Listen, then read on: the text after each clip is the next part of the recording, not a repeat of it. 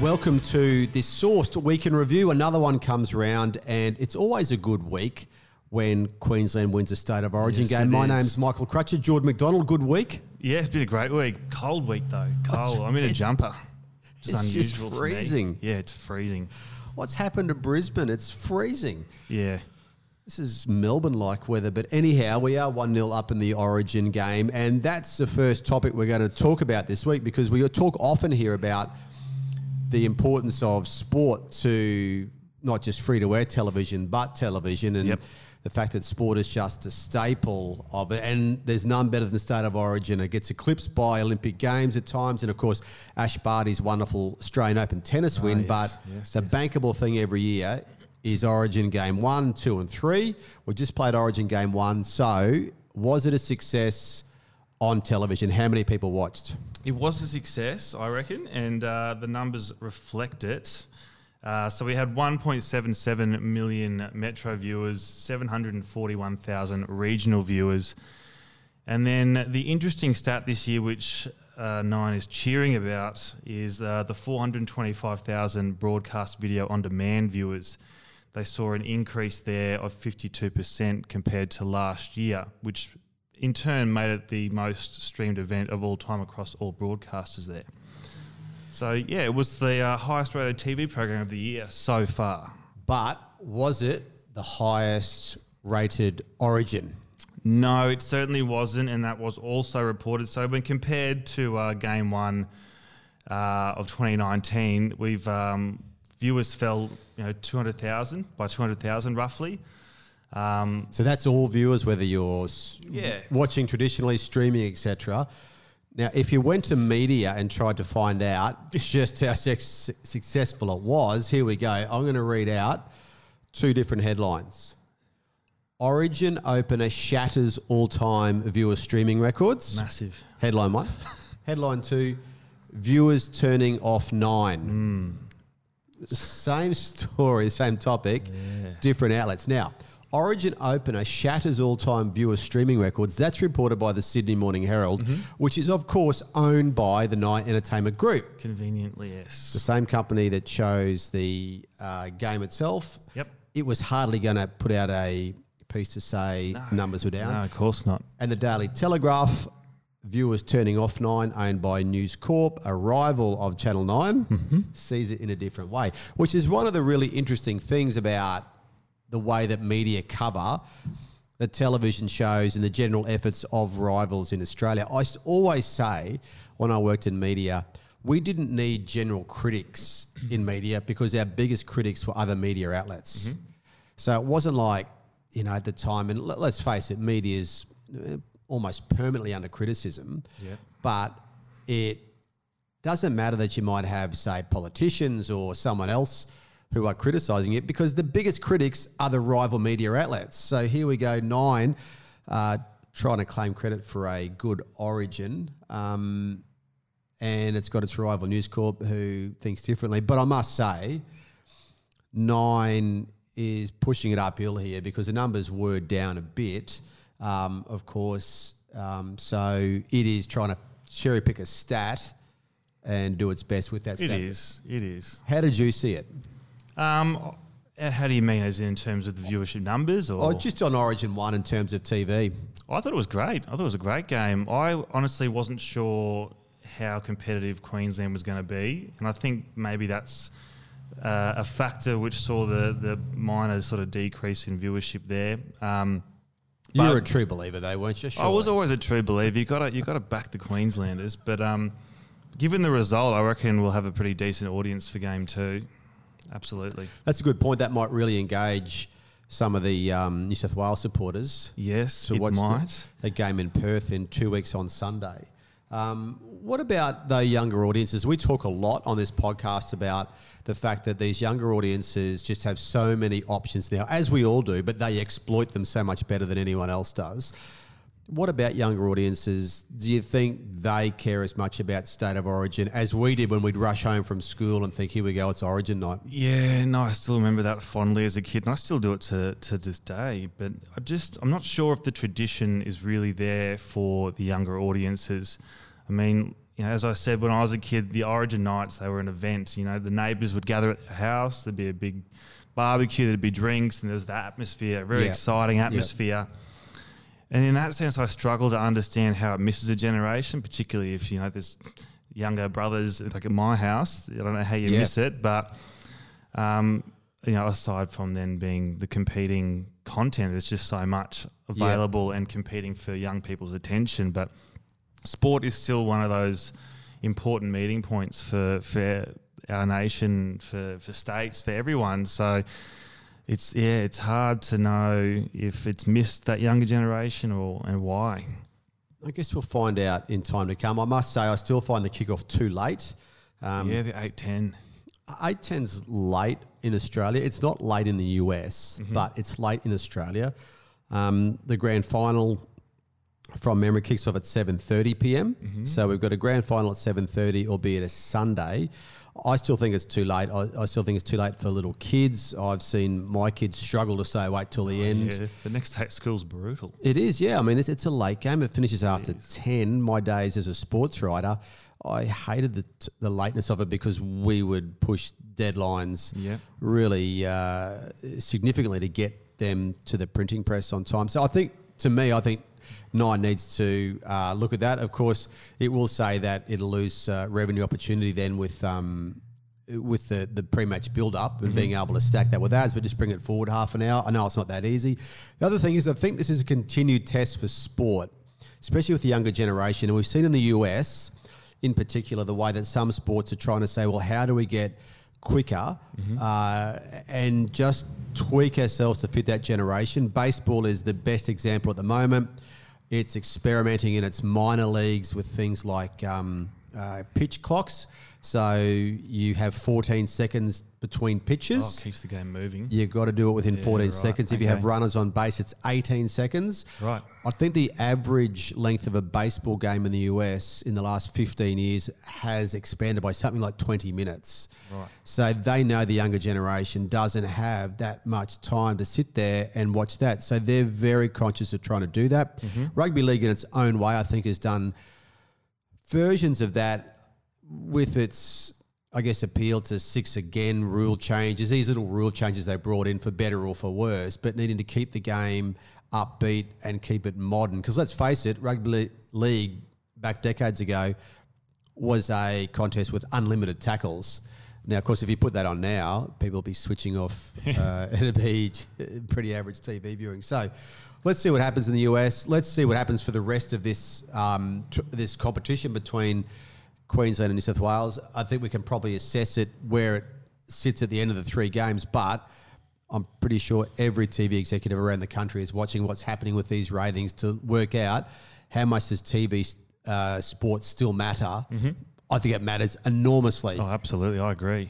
And we'll see what happens next. Now, something else we talk about a bit on this podcast is, of course, Twitter and Elon Musk and the nastiness of Twitter. There's a few different things this week. What's happened with Elon Musk? Is he buying Twitter or not? Well, we don't know, but this week the news is that he's threatened to walk away from the whole thing. So I'll give a brief summary in the last few sort of key events. So he's threatened to withdraw from the purchase of Twitter because he wants to see more information that Twitter's calculated the 5% of its users are spam or bot accounts. So these are the allegedly fake accounts that Twitter uses to bump up its numbers and to make it look so it's bigger than it is. Yep. So they did calculations and they came back and said, yep, less than 5%. Elon goes, not sure about that. So he's been chasing that information ever since.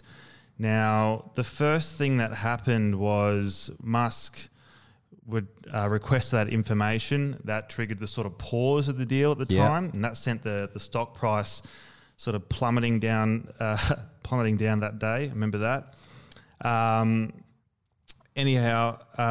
He said, though, after that he's still committed to going ahead with the deal. Yep. Go to May 17th. He said the deal can't move forward. So it's a change of narrative there because Twitter's allegedly reluctant to share the findings indicating what percentage of the users are spam or bot accounts.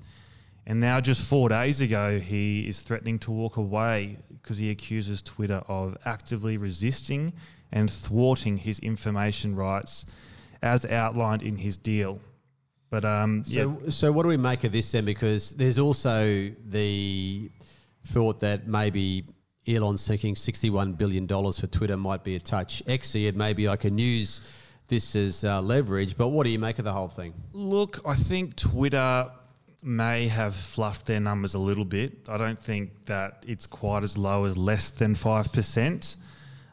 There's just so much spam and bot activity on Twitter, and in fact you can actually go and make a bot if you'd like to. I've actually investigated that. If that number is higher, that actually causes problems for the deal, and it gives Twitter a less accurate valuation of the company. And then Elon is right when he made his comment saying, the numbers are important for the company's financial health, because it's going to be important to know how many people you can advertise to, and if those numbers aren't right, then It's right. Not just the bot accounts, but also the disengaged accounts as well, ones that lie a bit dormant. But there's a difference between bot accounts and anonymous accounts. Correct. There's a big difference. And one of those this week has been under the spotlight, and it's a really interesting situation for Twitter. There's an account called @PRGuy17, I think it's called. That's it. And this is a guy who has done a fair bit, Jordan, over time to support the Victorian Premier and government. Yes. But this week, this account's been involved in a defamation action, and a judge has ordered that Twitter disclose some information to work out who's behind this account. Now, anyone who uses Twitter enough knows that there are a stack of accounts that are anonymous, essentially, that you cannot tell who these people are. They often have a lot to say. They've got plenty of followers, but Twitter just turns a blind eye while this happens. But just tell us about how PR Guy rose to prominence, because he did rise to prominence through the COVID pandemic. He did. He rose to prominence and became one of Victoria's sort of loudest political voices. He's a persistent supporter of Premier Dan Andrews, and you're right, during that pandemic and the various lockdowns is when he really rose.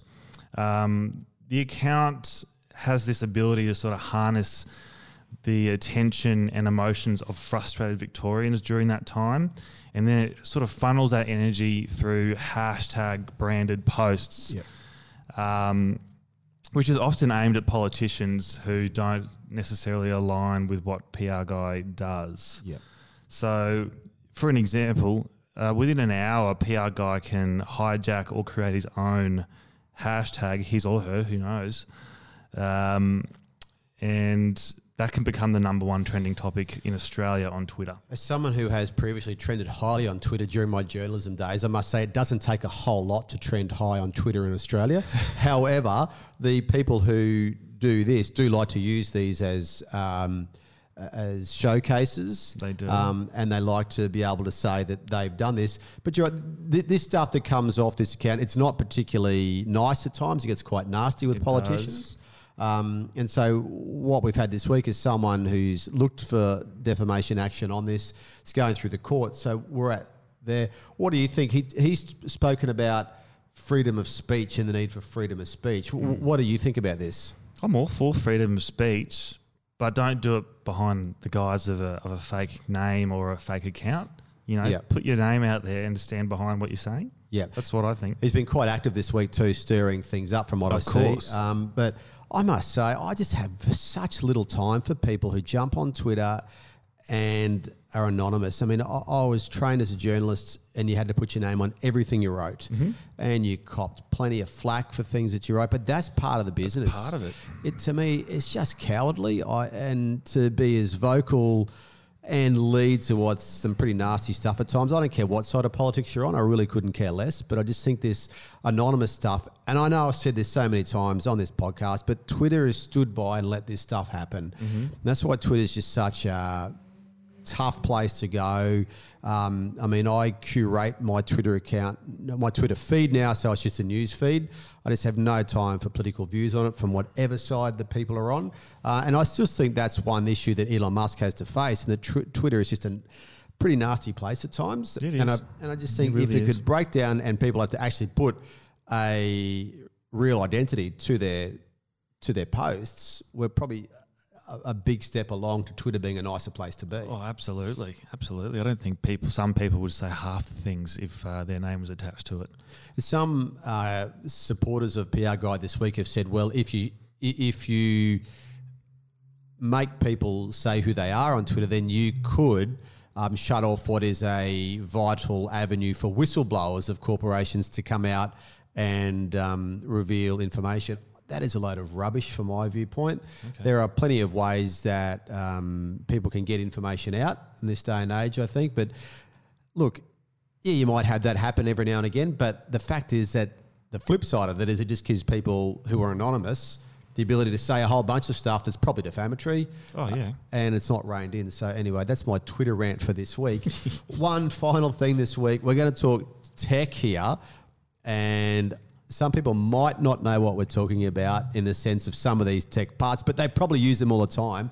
So tell us about the USB-C situation in the EU, the European Union. Yes, so the EU. USB-C in the EU and where Apple sits about this, because this has been quite an interesting story this week. Yeah, it has. So NewsWhip sent through the report this week, and it looks at media versus public interest on a few topics. And the topic that caught my eye surrounds Apple's famous Worldwide Developers Conference, where typically media interest is pretty high because Apple often announces new products, new software, something revolutionary which is going to make everyone buy the next thing. Fly journos across the world to sit there and dutifully take notes. Yes, but competing for a media attention this week was a decision by the European Union which will make USB-C ports mandatory on all small and medium-sized electronic devices sold in the EU by 2024. So most people listening now would have a USB-C port. They're a small port, aren't they? Yes, small ports. So commonly found on the MacBook Pros, like which we have here. Yeah.